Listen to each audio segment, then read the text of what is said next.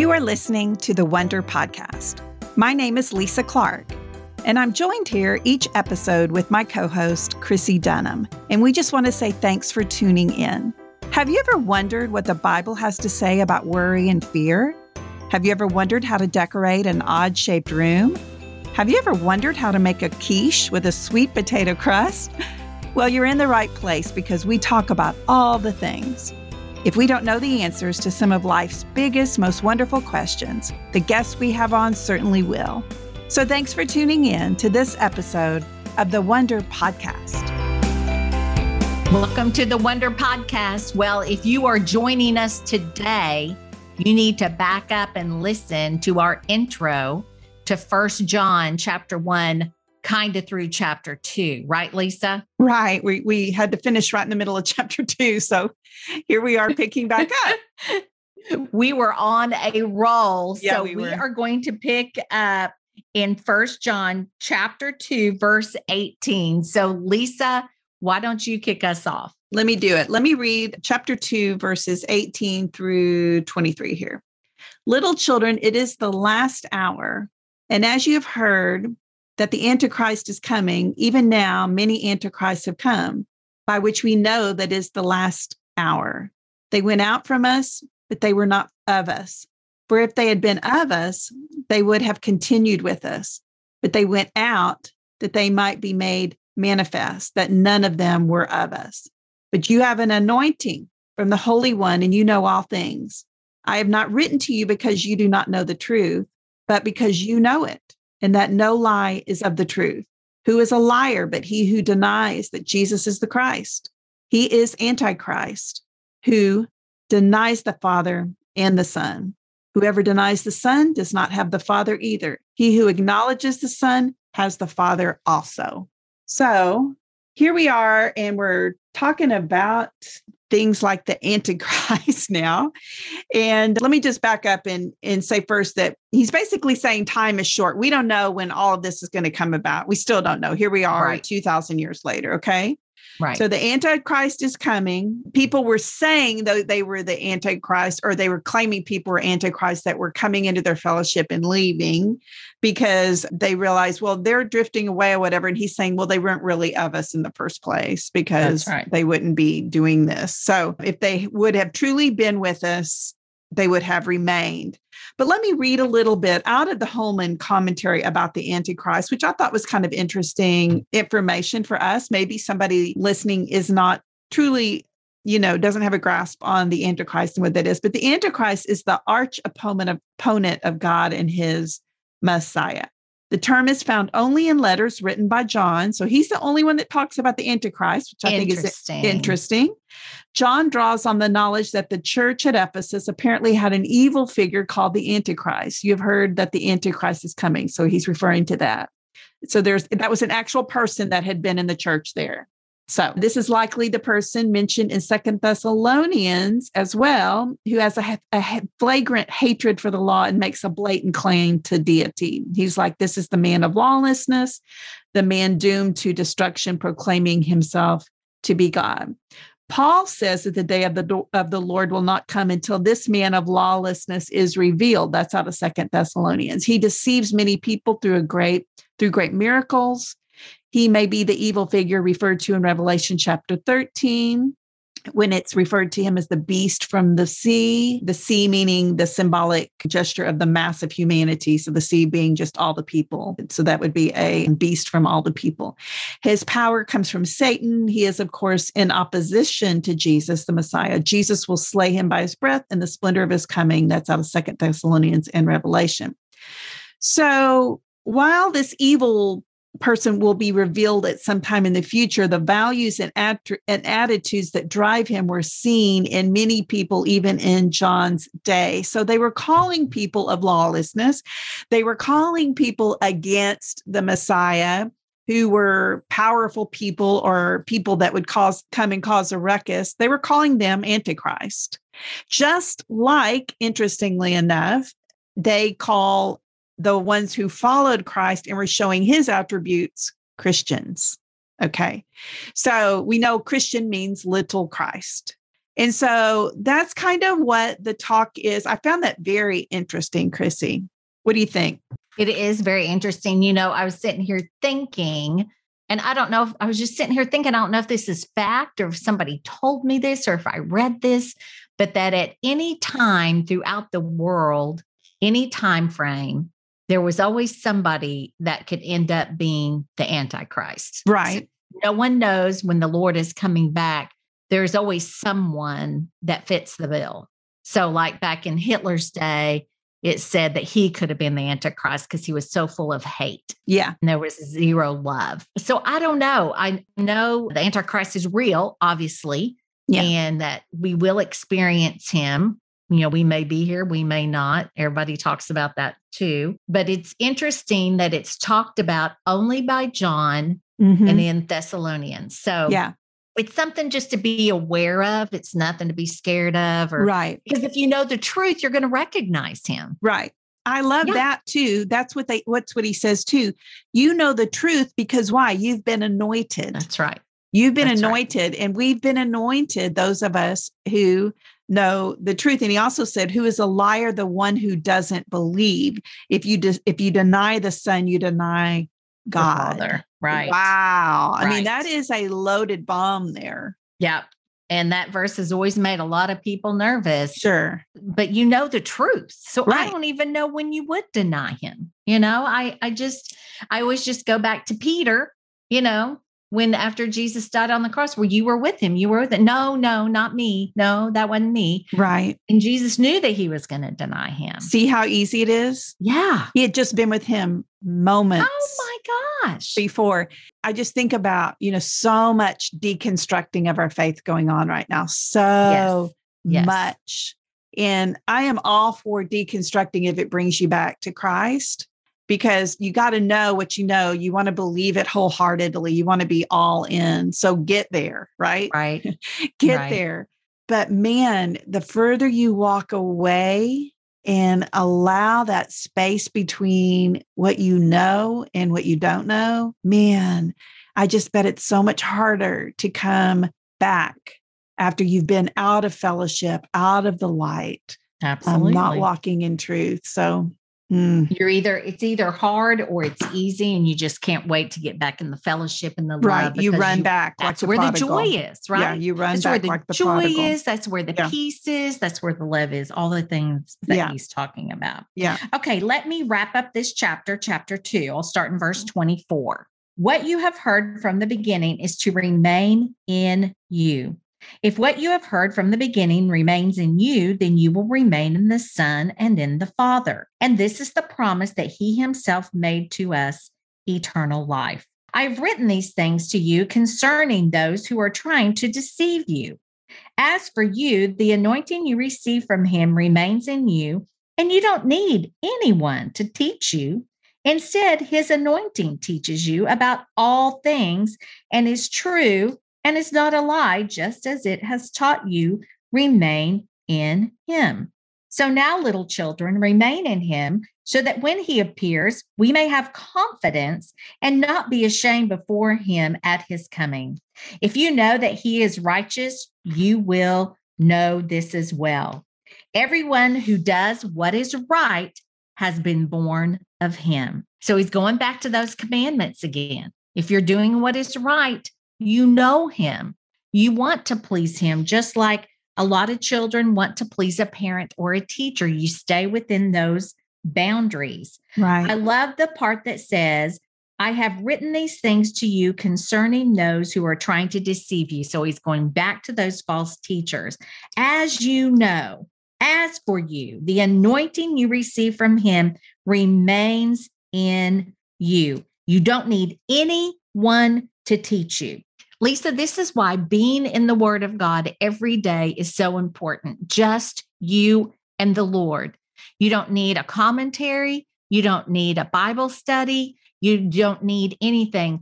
Women in Bible study, please don't use your Bible study time to get your lesson done and call it time with the Lord. That is a time of education and a time of study.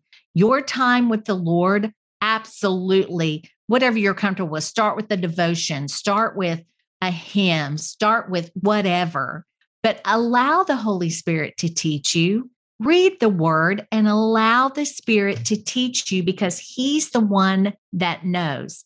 There are amazing Bible teachers out there. There are amazing pastors, people that can teach you, but you need to always, always, always go back to the word by yourself and ask the Holy Spirit to teach you, because this scripture goes on to say at the end of 27, instead, his anointing teaches you about what?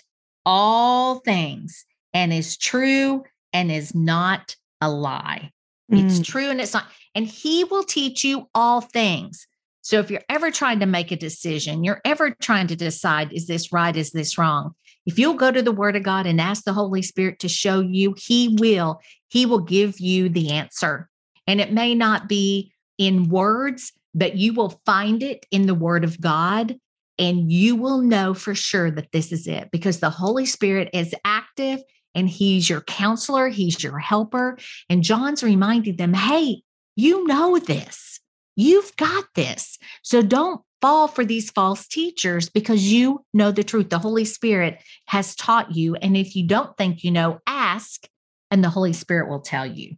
So good, Chrissy. And that was just a great word about Bible study. I mean, how many times have we sat down to do Bible study and basically just filled in a bunch of blanks and didn't get anything out of it? I'm so guilty of that, No, I've done it before too. So that's just a great word. That's just a great word, I mean, and how many times have we sat down to do Bible study and haven't even opened our Bible? Exactly. Just read That's the manual. my other pet peeve. Yes. The only thing I would add for this last part of chapter 2 is that our actions represent our heart for God. Yes. And so we want to stay close to him so we will represent him well. We're different. He says, you're anointed, you're different, you're set apart, and our actions, our lives should represent that. Amen. And so are we talking, are we talking truth to people? Are we talking in love? Are we giving back money that was given to us wrongly? Are we letting people get in front of us? Are we just servants in this world, loving people, loving God's people? Or are we just a train wreck on the other side? That's right. And they'll know we are Christians by our love. Remember that old hymn? They will. Okay, well, let's move on to chapter 3. And let me read chapter 3 in a nutshell here, because it's good stuff too. We are getting through 1 John here. Okay. I love it. God's love for us is great indeed. Those who hope to see God purify themselves even as he is pure. The person who is born of God will not continue to live in sin. Rather, he should love his brothers. As Jesus laid down his life for us, so we should lay down our lives for one another, loving not in words, but in deeds. Okay, so here we go. Here we go. That is good, strong, powerful scripture. And so let's work our way through it. So let me go ahead and read. Let me see. I'll read verses 1-9 here. Behold, I'm in chapter 3 of 1 John. Behold, what manner of love the Father has bestowed on us, that we should be called children of God. Therefore, the world does not know us because it did not know him. Beloved, now we are children of God, and it has not yet been revealed what we will be. But we know that when he is revealed, we shall be like him, for we shall see him as he is. And everyone who has this hope in him purifies himself just as he is pure. Those first 3 verses, by the way, just side note, are prayers I prayed for my daughters. Those first 3. That's just a great little clump of prayers to pray over your kid, Okay. Whoever commits sin also commits lawlessness, and sin is lawlessness. And you know that he was manifested to take away our sins, and in him there is no sin. Whoever abides in him does not sin. Whoever sins has neither seen him nor known him. Little children, let no one deceive you. He who practices righteousness is righteous, just as he is righteous. He who sins is of the devil, for the devil has sinned from the beginning. For this purpose, the Son of God was manifested, that he might destroy the works of the devil. Whoever has been born of God does not sin, for his seed remains in him, and he cannot sin because he has been born of God. Okay. He's writing here to the church. We know these are the Christians in Ephesus, and let's just continue to call them new believers. Yes. This is the first century church, right? Right. So this is, what do we say? It was written around 60 AD. So these are new believers. And we talked about this at our Bible study today as we were talking about Hebrews. These people have come from a culture and a religion and a lifestyle of the law. Okay. They've been under this yoke. And so now they're under the yoke of Christ. They're under freedom and they believe. But don't you know the pullback was just tremendous? Yes. It had to be just tremendous. And so then you got all the naysayers in there thrown into the mix. So it was hard on them to stay strong. So he's sending this letter, the first letter still, and he's reminding them of who they are. He's reminding them of what it looks like to be a blessed believer following Christ. A great word for purity, how to stay clean in this world. What Christ is the one that purifies us. We can do nothing to purify ourselves. So it's Christ that has done this and will continue to do this work. And our hope is in him. So in verses 4-9, we start hearing about the sin, and the sin which separates us. And can you be a Christian and still sin? Well, we know the answer to that. Right. Yes. You and I can give a resounding yes. And amen. Yeah, we're sinners. And as long as we're in this skin, we will sin. Okay. Now we've already mentioned it a few times, but we're talking about habitual lifestyle of sin. Because we've got, as believers, we have the Holy Spirit. And immediately your heart is pricked and you feel a tinge of guilt or of conviction when you gossip about someone or when you tell a lie or when you're not kind. All of those. We know the Holy Spirit's walking with us when we have that, If you don't have that, that is a concern. That's a heart checkup. Okay. Mm-hmm. He's saying that the lifestyle, just like the first two chapters have been saying, there should be a difference in our lives. And if we continue down the road of sin and we avoid the road to righteousness, and we're not trying to keep that in check. And as Carmen likes to tell us out of the Old Testament, the scripture says that sin is crouching at your door, right? That's right. It wants in bad. Right. If we continue to let it in, then we're in darkness. Yes. But if we are keeping it in check and immediately confessing it and trying not to do it again, repentance means going in the opposite direction. Okay. So we do that. And we're like, oh man, I messed up today. Thank the Lord I get a do over tomorrow because I'm not going to let that be a part of my life anymore. And we make a, cognizant effort, not in our own flesh, but realizing that the power of God in us, he wants to rule and reign in our hearts and lives.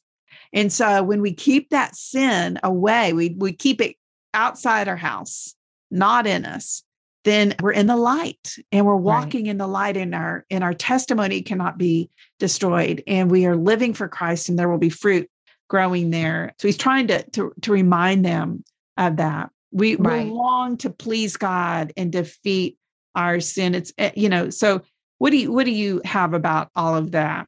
The thing that I have is that I know in my life, I've had sins that I have struggled with that you just can't shake them. They just come back again and again and again. Yes. And then you get to a point where you're like, I can't do this anymore. I'm disappointing myself. I know I'm disappointing God. I've got to get a grip on this. And you just absolutely wipe it out of your life. Yeah. And whatever's causing you to do it, you finally just stop. Yes. Because it's not worth it anymore. Right. And it's like you're saying, the minute you do it, it's wrong, but then how easily we forget the next time around, Yeah. And even though it may not be called a sin, scrolling on your phone for hours and hours and hours. Yeah. Yes, it's an idol. Right. It has become an idol, and it's overcoming your life. And I'm guilty of that. Yeah. I've done that. Charlie will be watching something on TV I'm not interested in, and I'll just scroll. And it's such a waste of time. Right. And I have put that before other things. And I've just had to put my phone away. And now there's certain times of the day I don't even look at it. I put it up. I used to get up in the morning and check it before I started my time with the Lord. I don't do that anymore. It doesn't even come out. Doesn't even come out. So I have to put it away. It has to be, certain times I get it out and that's it because I'm not strong enough to handle it. And that's just, an easy one. Yeah. And I know many of our listeners may struggle with something bigger, but I promise you the power of the Holy Spirit can help you with that because you are victorious over that sin. Amen. Whatever it is, Christ died for that. We've got the power. That's right. So all right, good. Lisa, let me read the rest of chapter 3. Okay. For this is the message you have heard from the beginning. We should love one another, unlike Cain, who was one of the evil ones and murdered his brother. And why did he murder him? Because his deeds were evil and his brothers were righteous. Do not be surprised, brothers and sisters, if the world hates you. We know that we have passed from death to life because we love our brothers and sisters. The one who does not love remains in death. Everyone who hates his brother or sister is a murderer, and you know that no murderer has eternal life residing in him. This is how we have come to know love. He laid down his life for us. We should also lay down our lives for our brothers and sisters. If anyone has this world's goods and sees a fellow believer in need, but withholds compassion from him, how does God's love reside in him? Little children, do not love in word or speech, but love in action and in truth. This is how we will know that we belong to the truth and will reassure our hearts before him. Whenever our hearts condemn us, for God is greater than our hearts, and he knows all things. Dear friends, if our hearts don't condemn us, we have confidence before God and receive whatever we ask from him because we keep his commands and do what is pleasing to his sight. Now, this is his command that we believe in the same name, his Son, Jesus Christ, and love one another as he has commanded us. The one who keeps his commands remains in him and he in him.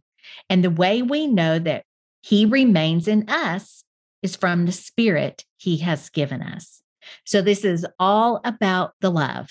Verse 18, little children, let us not love in word or speech, but in action and truth. So love is the defining mark of God's people. A true Christian cannot profess to love God without pursuing, like you said earlier, authentic and enduring relationships with others. That is what the Christian life is all about. The love of the church should model the love of God. And who is the church? It's made up of people. So the genuine love that a Christian shows is an indication of the authenticity of their relationship with God. So Lisa, we are called to love well. And like you said earlier, it's messy. It takes time. It takes a lot of effort. It is a self-sacrificing love. And the more things that I'm around right now, I don't see a lot of self-sacrificial love. I see a lot of selfishness. Yeah. And I think it's because we've fallen in love with the world. I think the world makes things easy and the world has given us a lot of conveniences. We get on our phone and we can order groceries and they'll be at our door in 30 minutes. We have all these conveniences and it's made our lives easier, but yet it's made it just a little selfish. Yeah.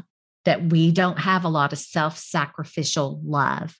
And I love that you see it in the church. Of course, you and I have seen it in a time of crisis. In fact, someone not long ago just wrote on Facebook, I am overwhelmed by my church and what they did to serve us. And you hear that over and over and over. And that is what the church is supposed to be known for. And that takes time and that takes effort. But the enemy wants us to be selfish. The enemy wants us to think about us and not others. But yet in the Old Testament and in the New Testament, God made it very, very clear that the main commandment that he requires is to love him with all you got and to love others. Yeah. And when it's that simple, we are the ones that make it complicated. And the other thing we do, Lisa, and I'm speaking to myself too, is we load our calendar so heavy, whether it's kids' sports or grandparenting things that you do, or all the things that we're involved in, that you leave no space to show God's love to someone in a crisis, or if something happens, or you get a phone call, because your life is so jam-packed that you don't even have room for that. So God's not going to choose you because you're too busy. And I don't want him to overlook me. I do not want him to overlook me. So my message is to simplify your life and to sacrifice. Let's not all be so selfish. Let's sacrifice this love. When you think about all that God did, and that's what John's trying to tell this church, is like, look what all has been done for you. Right. Look what all's been done for you. And the Lord's just asking you to love, and to love well like he does. Beautifully said, Chrissy. Very convicting. These are all heart issues. Right. All heart issues. And it always goes back to our hearts. 3 points of this chapter that were made was: anyone who has the hope of seeing Jesus purifies himself, even as Jesus is pure. The second one is love one another. And the third is obey God's commands. And that is the Christian life. And we can complicate it. Oh my we gosh, can surely complicate it, make it about a lot of other things and add on. And it's freeing when we can just look at it that way. Okay, we're going to have to stop here. We are still making our way through 1 John. So there will be a part 3 for 1 John. But we're going to get that done. So tune in a couple of weeks for the conclusion of 1 John. Thank you guys for joining us. Thank you all so much for listening to this episode of the Wonder Podcast. We are thrilled that you've spent this time with us. Just want to say thank you. We also want to make sure you're aware that we have another podcast called Raising Sinners. It's on the Christian Parenting Network. And we would love for you to join us there too. If you've got kiddos or know someone who does, check us out at Raising Sinners, the podcast for parents. And lastly, Chrissy and I also want to just thank those of you who have been so generous to support our podcast ministry. If you're interested in doing that, we would love for you to go to chrissydunham.org and click on the party table. You can make any size donation, and all of those proceeds go to help us with our podcast ministry. So if you've done that before, we thank you, thank you, thank you. And if you'd like to check it out, please do. So God bless you, and thanks again for listening to this episode of the Wonder Podcast.